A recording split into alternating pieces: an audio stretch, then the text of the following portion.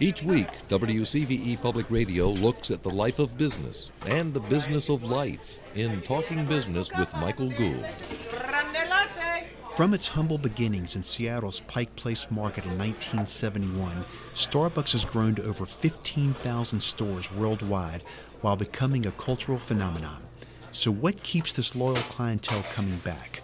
Oh, I like the energy behind the bar, kind of the ladies yelling and everybody knows your order and good morning when you walk in. I like the coffee and I like the atmosphere and I like the company I come with, so it's as simple as that. On the outside, it looks as simple as that.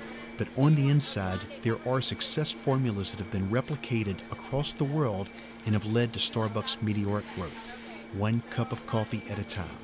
Starbucks has also become an office away from an office. Do you want the whipped cream? It's kind of fun to come up here. You see a lot of people working, and it's a nice place to take a little break, talk about work, and get off site for a minute, and then go back. Well, we get off site and we discuss our business in the shade of their business. So is it the coffee or the Starbucks experience? A little bit of both, and it's nice because you start knowing the people who work here, and they remember you, and they know what you like to drink. Ice Vinci, no classic, light ice, iced coffee. Morning, David.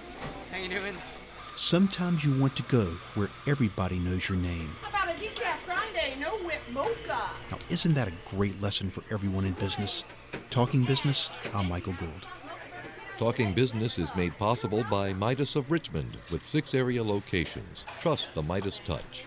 And by The Engineers, offering a broad range of specialty engineering services for industrial, commercial, and institutional clients. Online at engineersplus.com.